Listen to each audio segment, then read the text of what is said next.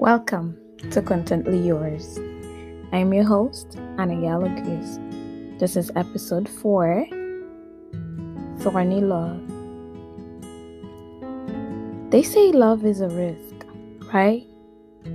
How big of a risk are you willing to take? Some people are similar to a prickly cactus. Your safety depends on your distance from them. Cacti trade their leaves for spikes. Why would they do such a thing? Well, unlike many other plants, cacti are usually found in unpleasant conditions. In those harsh circumstances, their survival becomes their main priority.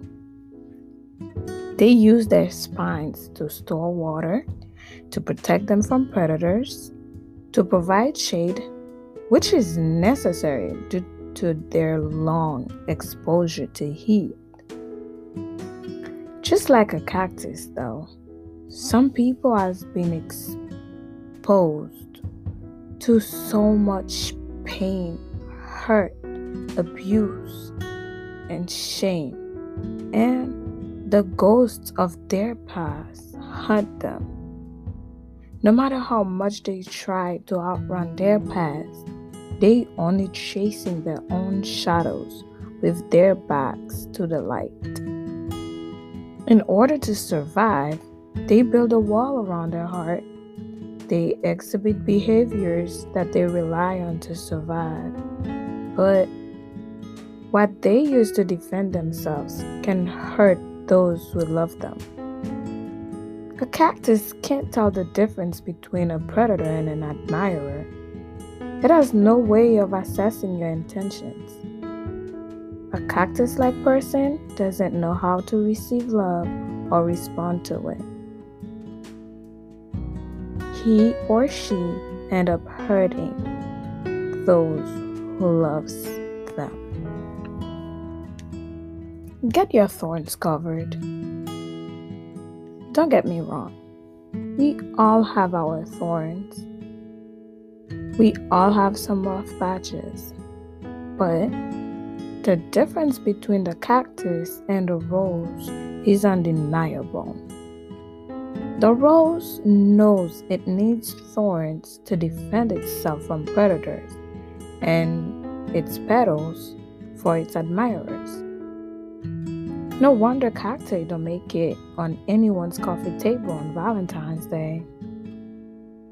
Just like the rose, Paul the Apostle had a thorn, but he had enough grace to cover it. Notice, I did not say to hide it, but cover it. To hide is to keep out of sight of others. It's not about the object per se, but the intention is to keeping the object from other people. Cover, on the other hand, means to place something over, to protect. So, when grace covers our thorns, the intention is not to hide it and provide a false sense of perfection, but it's to protect us.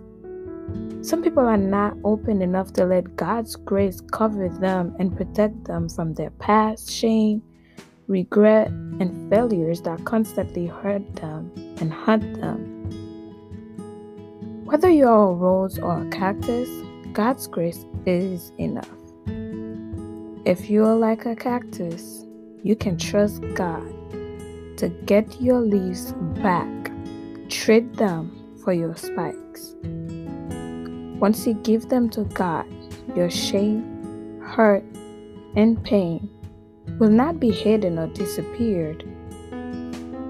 They will always be a part of you, except they won't be there to haunt you or hurt those around you.